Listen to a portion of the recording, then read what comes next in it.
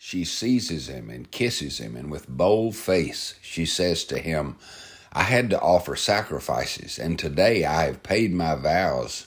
So now I have come out to meet you, to seek you eagerly, and I have found you.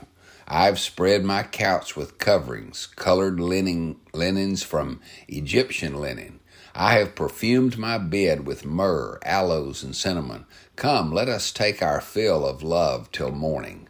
Let us delight ourselves with love, for my husband is not at home.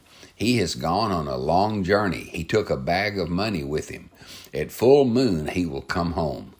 With much seductive speech she persuades him, and with her smooth talk she compels him.